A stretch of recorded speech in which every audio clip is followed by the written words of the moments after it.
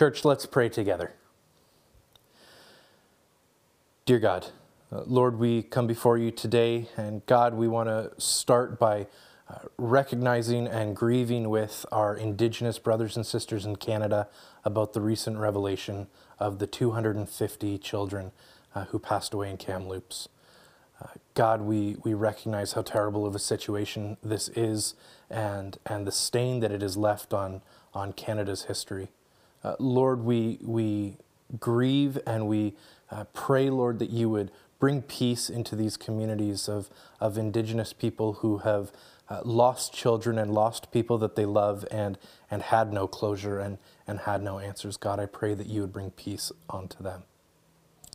God, we lift up Josh to you as well today as he prepares to speak to us this morning. God, I pray that you would fill him with your Holy Spirit, Lord, as he brings us the word today about spiritual authority and how that it is expanded through intimacy with you, God. Lord, I pray that you would speak powerfully through him this morning. God, I pray as well that you would bless our brother and sister churches around the area. God, I pray for Gary and Valley View. Lord, I pray that as they go through this time of staff transition, Lord, that you would bring the right people who you've called into that ministry. God, I pray that you would sustain that church, that you would continue to fill Gary with your Holy Spirit as he leads his congregation. Lord, this morning as we sit under teaching and as we worship and listen and pray, God, I ask that you would give us ears to hear and minds to know your word. God, I pray that we would know the truth that is your word, Lord, and that it would sit on our hearts. God, I pray that we wouldn't just listen and go about our week, God, but that we would listen and be spurred to action to go and make disciples, Lord. God, we also want to pray for our sports camp. As those are coming up and being prepared, Lord, I pray that you would bless Priscilla and her team as she gets those ready for this summer. Lord, please provide quick answers from the government. And God, I ask as well that you would bless every single kid that is able to attend this camp as they prepare so diligently for it. So Lord, we pray all of this in your mighty, holy name. We love you and we need you. Amen. Hello, Summit family. It is a privilege and joy to be able to share the message with you today. So let's dive right in. We have been learning about spiritual authority over the last few weeks. Pastor Jerry kicked off our series in the first week by talking about the presence of God. We learned about his omnipresence, or his everywhere presence that is everywhere in the world. He talked about the inner presence of God, how through every believer that believes in Jesus, they have access and they are filled with the Holy Spirit. And finally, he talked about the manifest or made known presence of God. His manifest presence continues in the life of every believer and when we pray and gather together in kingdom-focused community. In the second week, we learned that presence carriers are kingdom bringers. Jesus manifested the kingdom of God wherever he went. We learned that the kingdom of God is more than just forgiveness of sins, but it's part of the kingdom is destroying the works of the devil. And Jerry left us with this sobering question to think about, that the degree to which we yield to the presence of God in our life is the degree to which God will release his kingdom through your life. And the next week, Jerry talked about this idea of spiritual authority and how actually as Christ's ambassadors, as his children of God, we carry that authority everywhere we go. And he left us with this question: have I and you fully yielded to God's authority in my life as a believer, and not for my will or our will to be done, but for God's will to be done in our life? And finally, last week, Pastor Lloyd touched on this idea of identity, how spiritual authority is rooted in identity. It's not about what we do for God. It's not about who we are. It's not about even our gifting, but it's about because of whose we are, because we are children of God, sons and daughters of him, and everything flows from that idea of being beloved by God and beloved as his children. It's an amazing revelation. Friends, you'll see on the next slide in front of me this picture of Alcatraz. This is a beautiful island just off the coast of San Francisco, and I had the chance to go here as a child on a family trip. It's about 2 miles off the shoreline, and the story, it's decommissioned right now in terms of prisoners still being there, but it was used to house famous criminals such as Al Capone. And when you go to the bustling city of San Francisco, you're walking around. There's life. There's ambiance. It's full of people. And then you take this little ferry across the ocean to this island. And as you're on the choppy waters, just the mood begins to change. You step onto this island, and it just begins to feel dark and kind of dreary. I did some research this week on this island, and it was interesting that many prisoners tried escaping this island to escape to San Francisco, to escape the horridity of this place, and many drowned. There was not one successful escape. They asked inmates who had survived, what did inmates dislike most about Alcatraz? And they said the number one answer was the rule of silence. They weren't even allowed to talk together in their cells, except during mealtime and recreation activities, and that was very limited.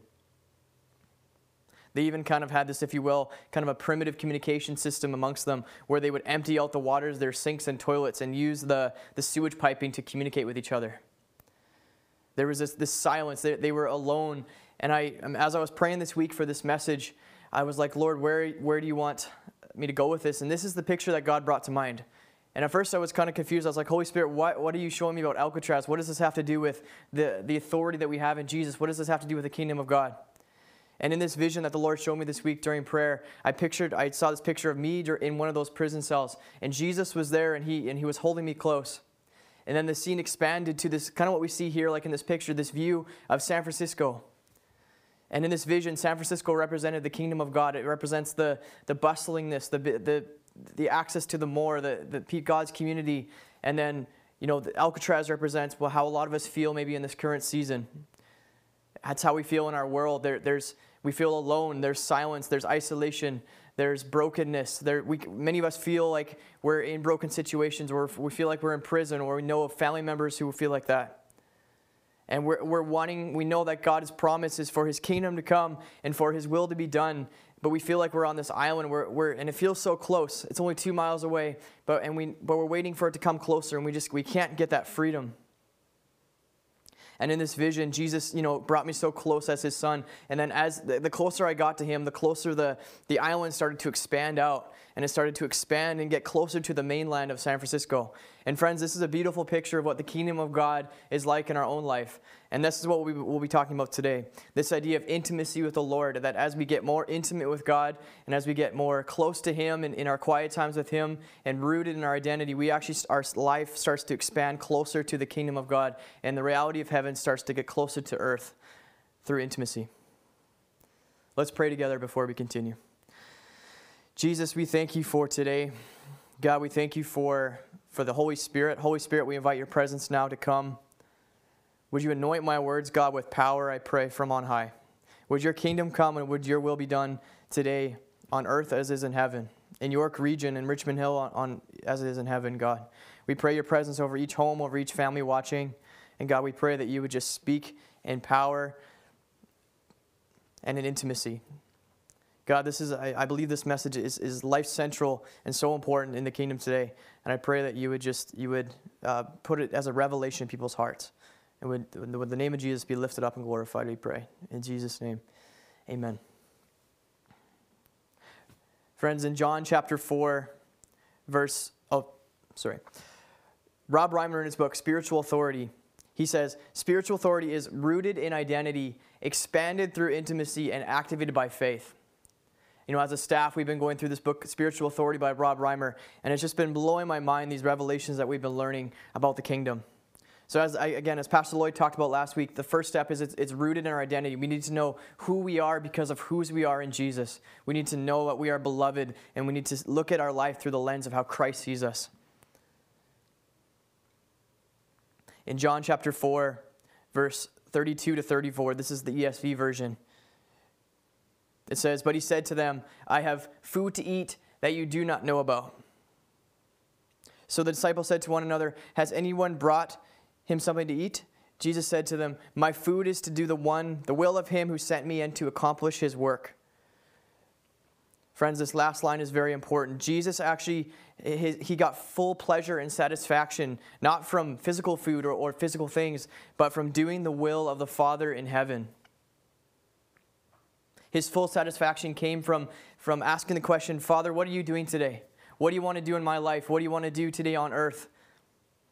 And friends, this is a foundational kingdom principle that we have to learn about, and we have to understand, not just have a head knowledge, but a heart revelation. And just like us, for us to do the will of God, to do the will of Jesus in our life, that's what's ultimately going to give us full satisfaction and full, just like food gives us pleasure for physically, that's spiritual satisfaction. We get full pleasure and satisfaction from doing the will of God, just like Jesus did. John chapter 5, verse 19 says, "So Jesus said to them, 'Truly, truly.'" Anytime Jesus does a double truly, double T, pay attention. He's saying something important. He says, "Truly, truly, I say to you, the Son of Man can do nothing of his own accord, but only what he sees the Father doing. For whatever the Father does, that the Son does likewise." Friends, Jesus could do nothing of his own accord.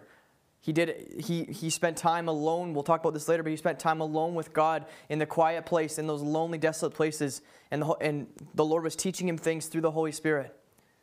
That's where the Lord was downloading to him the will of the Father to do that day. It's crazy to think that Jesus could do nothing apart from God. He and the Father were one. But it wasn't just what Jesus did, it was also what he would say.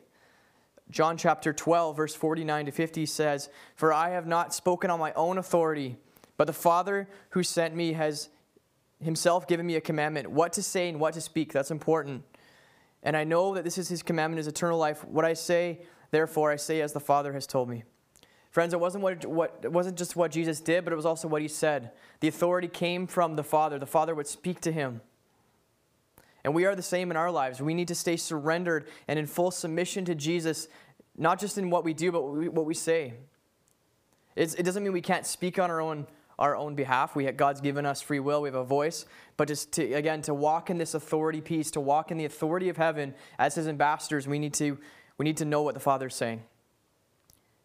We need to know what the Father wants us to do, and that's primarily going to come through the Word of God, but also how the Spirit speaks to us. It says, "My sheep hear my voice." We need to know the voice of our shepherd. And this brings us to the whole point of today's message. And I would say that this is the biggest point the Lord has been teaching me the last few years of my life.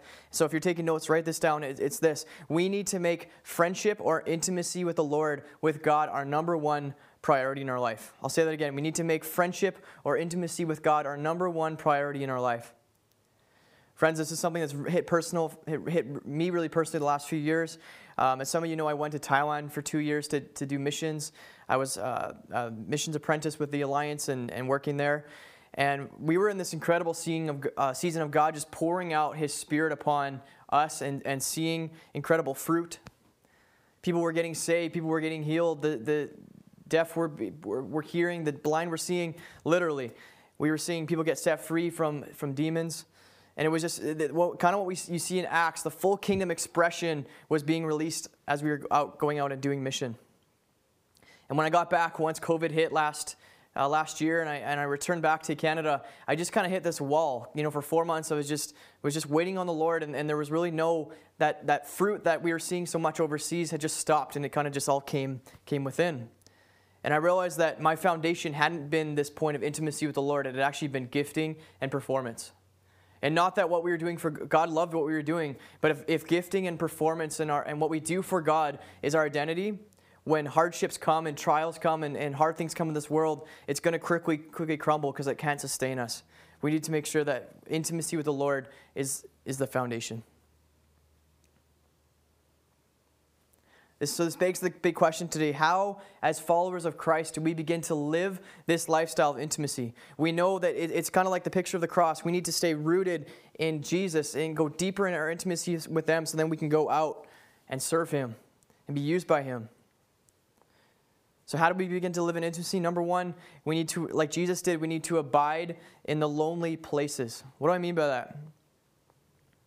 Rob Reimer says in his book, Spiritual Authority, he says, remember, we don't get to choose if we give away spiritual access. We only get to choose to whom we give away spiritual access.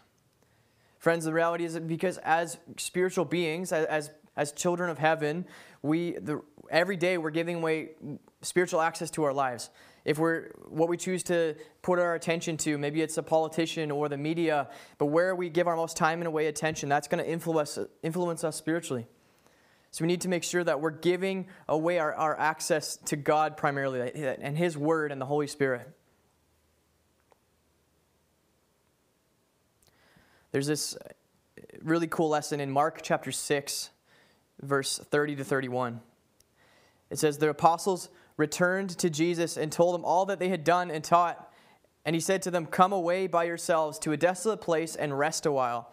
For many were coming and going, and they had no leisure even to eat. Friends, this is when Jesus commissioned the apostles to go out. They were proclaiming the kingdom, kind of like my experience in Thailand. They were going and living it out for Jesus. They were seeing the sick get healed. They were seeing the kingdom come, people coming to Jesus, families being restored, marriages being restored, just the full access and the kingdom being released. Again, that the idea of that Alcatraz Island was so close to the shore of the kingdom of God was at hand.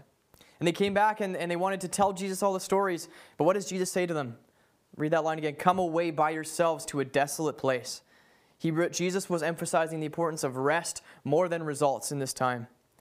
You know, they didn't even have time to eat, he was saying. He said, just come, be alone with me, come hang out, let's have a meal. And friends, this is such an important leadership lesson for us, is that resting is actually more important in the kingdom than results. Resting is more important than results.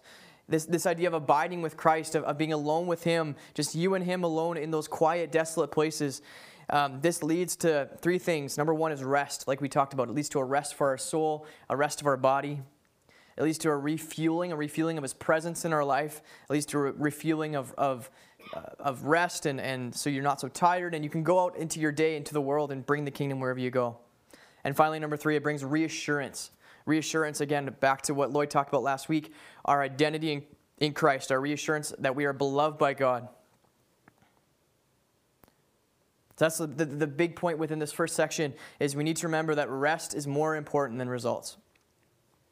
Rob Reimer says, as we abide in Christ, He can bear the fruit in us that the Father born Him through their intimate connection. Friends, it's not us that produces fruit. When we attach ourselves to the vine, which is Jesus, we are the branches. He produces the fruit.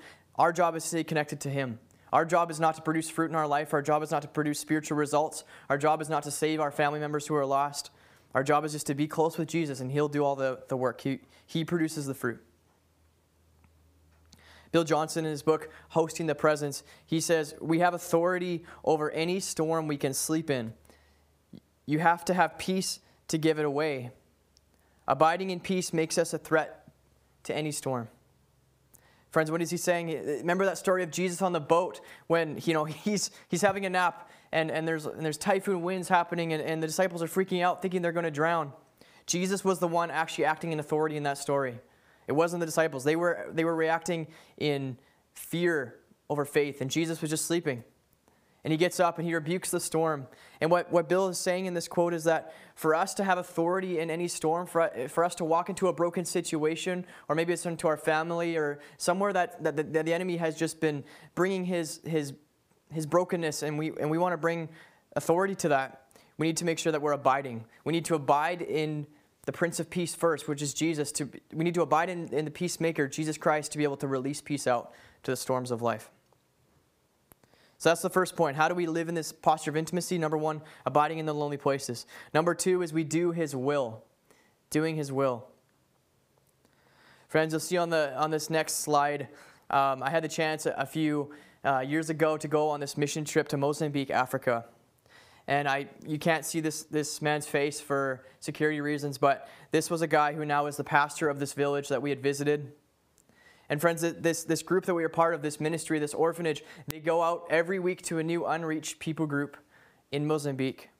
And they share the Jesus film. The kids from the village are the translators. It's a very cool operation. They train pastors at their seminary and then send them back into the villages. And they're usually people from their own village.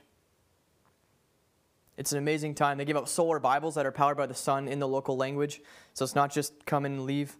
But friends, there was this guy that we had met. So we had the chance to go on 2 of these trips.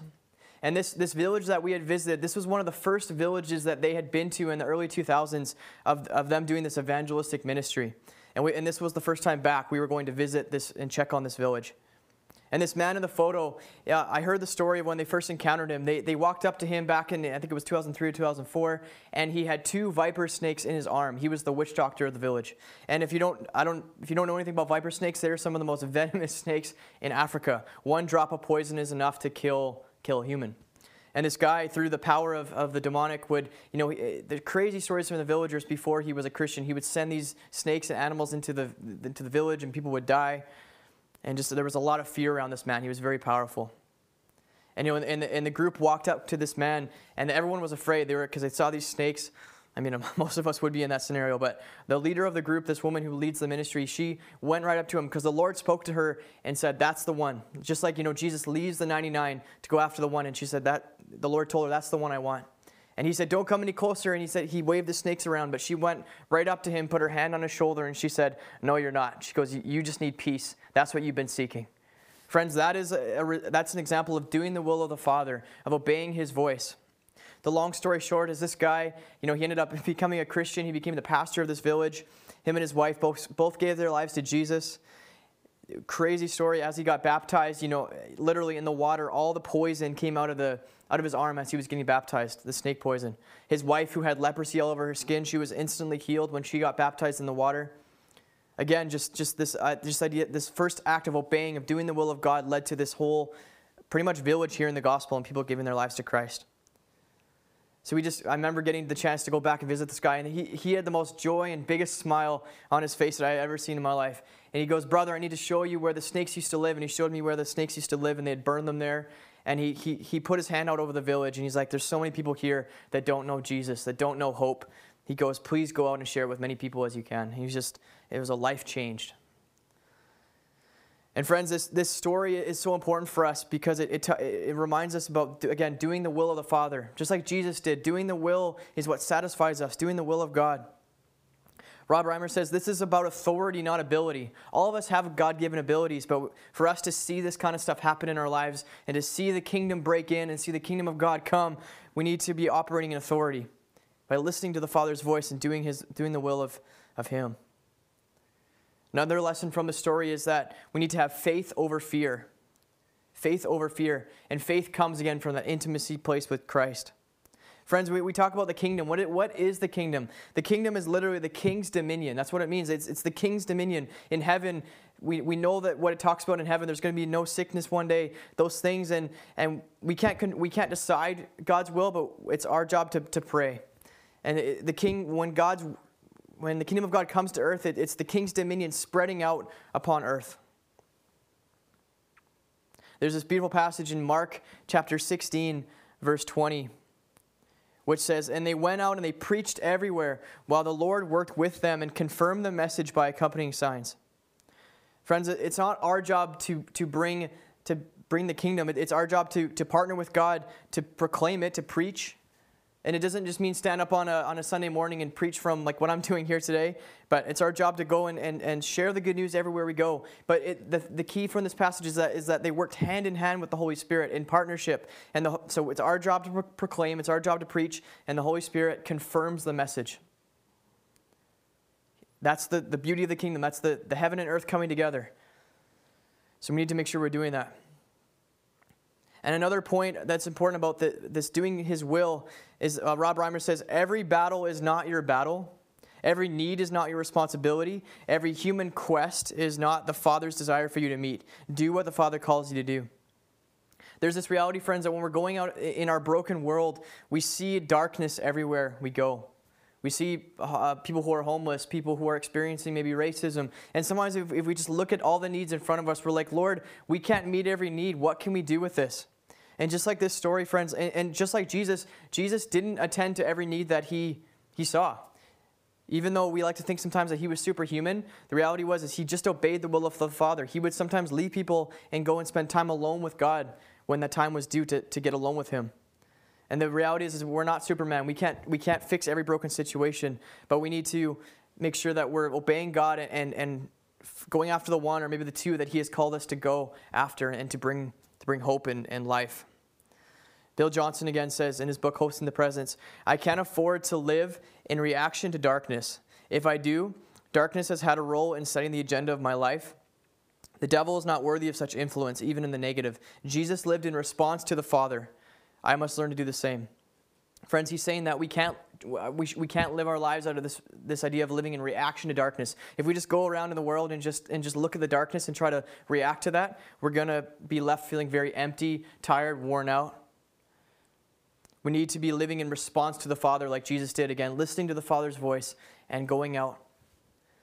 And sometimes that can come through just a simple feeling of compassion. Maybe you're walking down the street and you see somebody that's in need and you feel a stirring in your heart. That could very well be the Holy Spirit. That could be the voice of the Father stirring you to maybe go have a conversation, maybe buy a coffee. It could be as simple as that. So that's the second one, doing His will. What's the third way? How do we step into this life of intimacy with the Lord to expand our authority in the kingdom? And the third one is through sacrifice and struggle. Sacrifice and struggle. What do I mean by this? Friends, this message isn't preached in a lot of churches today because sometimes there's just a lot of what God can do for me, what God can give me, and God wants to give good things, but we have to remember that Jesus said we have to pick up our cross daily and follow Him. He said there is going to be sacrifice and struggle in this life. Matthew 4 talks about the story of Jesus being tempted in the wilderness. And what did Satan do every time he tempted Jesus? The first thing he did was attack His identity. He said, if you really are the Son of God. And friends, Satan's tactics haven't changed in 2,000 years. He does the same thing to us today. He's trying to attack our identity, again, that abiding time, that belovedness with God. And how did Jesus counteract these attacks of the enemy, this great showdown between good and evil in the wilderness? Jesus recited Scripture. How did He know Scripture? How did He know these authoritative words that He was speaking out to say no to the enemy? Well, friends, it came from His abiding time. The Lord was teaching Him those things. The Father was teaching Him those words through those times of, again, getting alone with Him. And for us, when those temptations and trials come in our life, if we're not connected to the vine, if we're not spending time with God, we're going to end up falling because we don't know. We can't speak out in authority because we don't know His word. Rob Reimer says, prayer, fasting, testing, and temptation are essential for deepening intimacy, and expanding intimacy is necessary for developing authority. Friends, these things in our life, like prayer, fasting, we talk about them a lot, but it's more than just a 5-minute prayer before dinner and breakfast and lunch. Fasting is something that, we talk a little bit about in our culture, but I would say it's not very well practiced in the West. Great moves of God are always preceded by great prayer movements of God. And fasting, I don't know how it fully works, to be honest, but I know in theory that it makes us desperate and hunger for the presence of God. It's giving up something. Maybe it's primarily food usually, but it can be anything. But it's making us turn from those earthly dependencies to relying fully on the Spirit and making our soul, like Jesus was, hungry for the Lord. And the Lord loves that. But we need to remember, through this quote, that there will be trials, there will be temptations, there's going to be hurts, habits, and hang-ups, wilderness seasons, struggles, kids going astray, prodigal sons. There's going to be lots of stuff thrown at us. But again, these are all used by God if we choose to allow them to develop greater intimacy with Him. In the wilderness, Jesus didn't just give into temptation, but he remembered the lessons that the Lord had taught Him to get through it. Bill Johnson says, great faith doesn't come out of great effort, but out of great surrender. We can't do it on our own. Again, if we rely on our own gifting, our own talent, we're going to fall hopelessly short. But again, it's this posture of, again, seeking the Lord's face and not His hands. We need to see, how often do we seek more His hands and His face? God, what can You give me? And I do that often in my own prayer time. And sometimes we're not even aware of it. But again, we just need to surrender. And is it enough to just be with the Lord, to just be with Jesus for Him and not what He can give us? Friends, in that same story I talked about in Mozambique, there was this kid. I remember him. I don't remember his name, but he was 13 or 14 years old, and he was one of the village kids in the orphanage. And he would come, and they would use him as a translator on their different mission outreaches, and God was using him incredibly at such a young age. But I remember there was something marked about this kid, and it was his joy that he had. He was always smiling. He was full of life. And it got to the point that it became annoying, just when someone just smiles so much and they're always giddy and laughing, and I just couldn't understand it. I'm like, how does this kid, this 13-year-old, have so much joy? And I'm like, dude, tell me your story. Tell me what's your secret, because I want this in my life. And he said, he starts to tell me a story. His parents died when he was really young, both his parents, his mom and dad. He's a 13-year-old kid who's homeless, has no job, he's looking after his little sister. And I'm just like, my mind is being blown. I'm like, how, with all these external circumstances that are so bad, with all this suffering, can this boy be so happy? Not even happy, but joyful. And he told me he knows the Lord's going to provide for him in every situation. He doesn't know where his next meal is going to come from, but he prays every morning, and the meal always comes, whether it's a scoop of rice or from the village or somewhere. But God always takes care of him. And friends, this is something I think our culture in the West needs right now. We need to know the fullness of joy. It says the kingdom of God is righteousness, joy, and peace in the Holy Spirit. And I think many of us are missing this aspect of joy in our life. Happiness is an emotion. We don't chase happiness, but joy is a contentment. And when any circumstance of life comes, it's being anchored into the presence of God and knowing that we're going to get through it. And I think in our current culture where it's not bad, but we have so much access to, we have hospitals on every corner, we have food stores, and those are good things from God. But friends, I think God wants to bring us to this place, especially in Canada and the States, of just complete surrender before Him. If we can get to this place of just complete surrender and realizing that everything comes from Him, we're going to get more joy in our life. One more point within this section I want to touch on. Both Bill Johnson and Rob Reimer in their books and in their experience have talked about this idea of the keys to the kingdom, how God has released the keys of kingdom to us as His sons and daughters. And there's times that, friends, that we've prayed for people, and I get this, and I've done this too. There's times, many times that in our culture we've prayed for people who are sick. There's times that many are maybe some of our family members are away from the Lord, and we're praying, we're doing everything we can. Maybe and we're like, Lord, what's happening? Why is your kingdom not breaking in? And I think often, I know my reaction sometimes when that happens is when I don't see breakthrough, I just stop and give up and just be like, okay, that's obviously the Lord's will. But friends, there's this kingdom principle that while we don't have all the answers and we don't know God's sovereign will in most things, it's actually, maybe when the breakthrough doesn't come, it's actually an invitation, and both of them talk about this, to go back to the quiet place with God and begin to surrender to Him. I believe that in those second and third, when times are tough, if we get back to the quiet place with Him, those are where those keys of the kingdom, those spiritual lessons is that the Lord's going to teach us. And Rob has many stories, even in deliverance ministry, of not seeing something happen, and he would go back and ask the Lord in the quiet time and ask Him, the Lord, what am I missing? What are you trying to teach me through this? And the Lord would give him a revelation, and then he would go out and he would begin to walk in that, and he would see great things of the kingdom.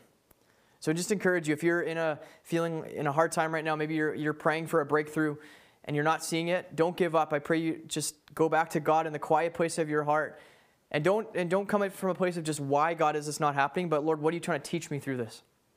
What is the key of the kingdom that you're trying to show me?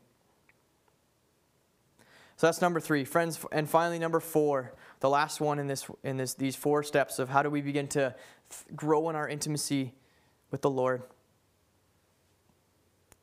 Number 4 is drawing from the Father's strength. Drawing from the Father's strength. Rob Reimer again, he says, when your routine becomes a rut, you become religious. What does he mean by that? So, friends, when we just get into the routines of life, when we just get on our Bible app and do our reading plan just for the sake of checking off for the day, to feel good about ourselves, when we just come to church just because we have to, and that's when we start to get into these religious ruts that he talks about, and that's one of the worst spots to be in terms of the kingdom. It may feel like we're doing good things, but it's going to drain us of all power and all connection to the Father, because again, we're just doing it for the sake of religion. But if we're connected to God, if we're doing things with Him and abiding with Him, that's, friends, where we get our strength from. He will renew our strength like eagles when we connect with Him in the quiet place.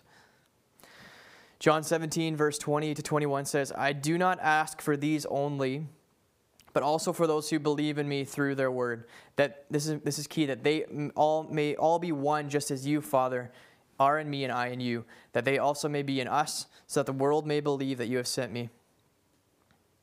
Friends, that's Jesus' prayer for us, is that we would end together in unity with one another. We're not called to live life alone, but we're called to live life together in community. Just like Jesus and the Father were one, we need to be making sure that we're drawing near to the Father in unity, not just ourselves, but also with each other in community. There's a couple more points I want to touch on about this drawing from the Father's strength. The first one is this: how do we begin to draw on the Father's strength? It's being and not doing. What does that mean? Again, it comes back to this idea of God wants us to do good things for him, but that shouldn't be our identity. Is it enough for you just to spend time alone with the Holy Spirit and you and Jesus and just being in his presence? If there was nothing else going on, would that be enough for you?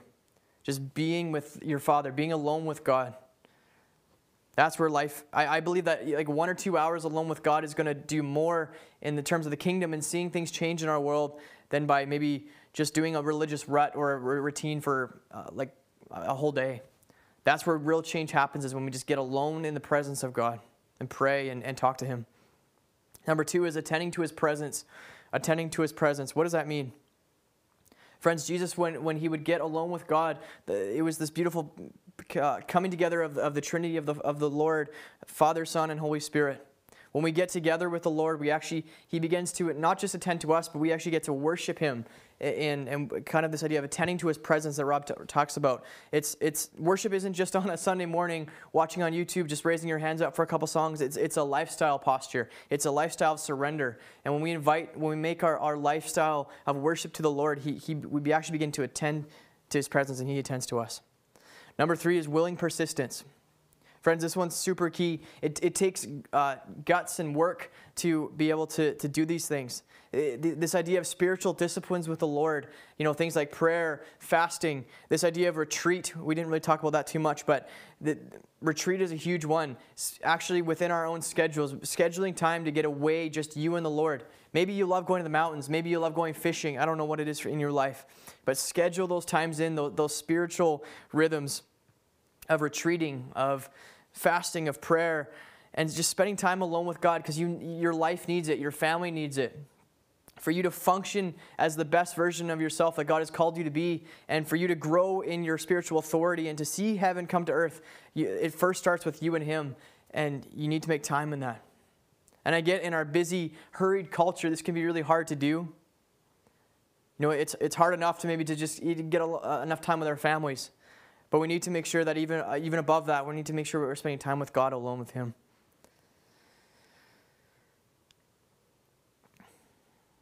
Rob Reimer says, we can appropriate heaven's victories and make the kingdom manifest. The appropriate heaven's victories by utilizing the tools of the kingdom. Friends, heaven's victories, Jesus wants to release that on earth through your life. But for that to happen, we need to utilize the tools of the kingdom. What are these tools of the kingdom? Well, these are things like we've been talking about. These are spending time with the Lord, and he'll begin to show you these things. It's stepping into broken situations. We need to remember that wherever our foot steps, that we actually bring heaven. We bring the kingdom of God. Again, the kingdom, the king's dominion, stepping forth into the darkness. Jesus, part of the kingdom was destroying the works of the devil. We need to remember that when we're spending time alone with God, when we're spending time with the Prince of Peace, he actually begins to deposit those things, those fruits of the Spirit, love, joy, peace. We carry those things. And when we step into darkness, into situations, we actually can release those things in Jesus' name through the Spirit. Psalm 63 verse 6 says, when I remember you upon my bed and meditate on you in the watches of the night. What does this mean? Friends, this isn't, again, so common in the West, but throughout many churches, especially in the Korean church, this is a huge thing. Like there's big groups of people that will actually literally stay up all night and pray. They'll go on a mountainside and pray together. And great moves of God happen because of this. This idea of these watches of the night are very common in the Old Testament, even in the New Testament, where people would get together and just pray for hours. And I get that that's hard, and there's practical steps that we can do to get up to that point. But I encourage you to, maybe it's getting up in the middle of the night for an hour or two. The Lord woke me up. I'm not a morning person. I'm very grumpy in the morning, but the Lord woke me up, this morning at 3 a.m. to pray for a specific area of Canada. That hasn't happened in months. But if we're stepping into this life of surrender and intimacy with the Lord may ask you to do that. So I just encourage you to be open to that and what the Spirit is saying to you. We're going to end with this. If you don't know Jesus today, maybe you're watching this online and maybe you've heard about this God or you've heard about this Jesus character. Friends, I'm imploring you and wrestle with you to pray and ask and really wrestle with this decision. This is the most important decision you'll ever make in your life. The reality is that all of us have fallen short of God's glory. All of us, the Bible calls it sin. We have all fallen short. We've all made mistakes. We've all said lies. And one mistake is enough to separate us from God. And it says that the penalty for our rebellion against God or our mistakes is literally not just physical death, but spiritual death, meaning separation from His presence. And there's nothing in our own human capacity, in our own gifting, in our own performance that we can do to gain that place back into God's right standing. God demands perfection, and none of us are perfect. The only one that was perfect was when God sent His Son, Jesus, to live that perfect life. So Jesus came down to earth. He lived that perfect life that you and I couldn't live. So that gave Him the qualification to be our Savior. And again, we can't do anything to earn this love, but in ultimate sacrifice and form of love, Jesus died upon a cross. And He hung there for you and me. He took the nails that were meant for you and me, and He forgave us. He forgave the world of its sin. And He died for you and for me. And then 3 days later, He arose again by the power of the Holy Spirit, conquering death and giving us hope one day that we will rise again with Christ. So you may be asking, Josh, how do I get this in my life? How do I believe this? And it's just simply that. It's just believing. The Bible says if you confess with your mouth and believe in your heart that Jesus rose again from the dead, you are saved. And it's not a formula prayer. It's a heart posture. It's repenting of your sin and turning to Christ. So I'm just going to lead you in a quick prayer if you would like to pray for that. If that's you, if you're feeling a prompting in your heart, that's the Holy Spirit prompting you to make this decision. So just pray this. Just say, Jesus, thank you for dying on the cross for my sins. Thank you for giving me new life. I surrender my life to you as Lord. Forgive me of my rebellion against God. Forgive me of my sin. I believe that you rose again from the dead for me. I invite you to be Lord and Savior of my life. Please come and fill me with your Holy Spirit. And thank you that I'm your adopted son or daughter now, in Jesus' name. And friends, if you made that decision today, well, welcome to the kingdom. It's the best decision you'll ever make. And now you have access to what we've been talking about today. I encourage you to tell somebody, write it in the chat, reach out to the church. You're not meant to do life alone. Reach out, get involved in a life group, get involved, plugged into the church, a local church, and then start to grow in your faith. If you need a Bible, please let us know. We would happy to give you one. For the rest of us watching today, I want to end with this benediction. If you're comfortable, actually, even if you're not comfortable, I encourage you to just hold out your hands like this. I really believe that the Lord wants to impart something today and what we've been talking about through this verse in Romans. And so if you're comfortable, just hold your hands out, like the Lord's going to give you something like a gift. And so may the God of hope fill you with all joy and peace in believing, so that by the power of the Holy Spirit you may abound in hope. So Jesus, we pray over today. God, I ask, Holy Spirit, that you would, with every heart that is open to you right now in surrender and hands raised and eyes closed, that the God of hope, Holy Spirit, would you fill each heart with joy and peace. And by the power of the Spirit, God, that you would just baptize everyone with fire and just your presence. We pray that you would fill afresh your church. God, I pray that this wouldn't just be another message, but God, that we would take this seriously, that intimacy with you and friendship with you should be our number one priority. And God, that you would begin to speak to us even now, Holy Spirit, about how we can incorporate spiritual rhythms into our life to make that happen. And that as we begin to get more intimate with God, as we begin to become more one with you, Holy Spirit, and with the Father and the Trinity, that, Lord, you just begin to expand our authority, our spiritual authority, that you would release heaven through us everywhere we go. We thank you for this, Jesus. We love you. In Jesus' name, amen.